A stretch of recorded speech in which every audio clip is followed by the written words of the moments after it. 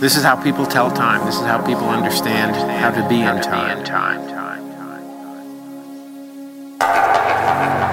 When the sun comes up on that day, which is June 21st, it will come through this window, a rectangle of light, and then over a period of about 20 minutes, that light, that rectangle will move down and settle into one of the 34 niches around the inside of this building. And it will happen for about a week. This solstice sun stands still. That's what solstice means.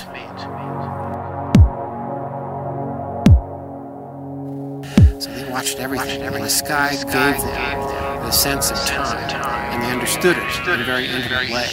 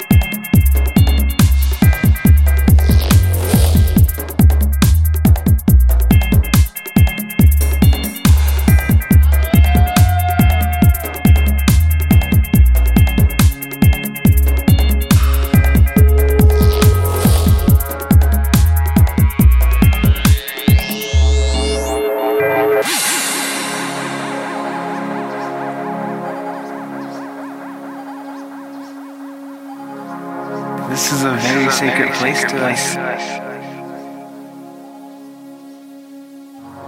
And coming back here, it's just like I say, you're going back in time, and you get to see what we used to live like what our lifestyle was.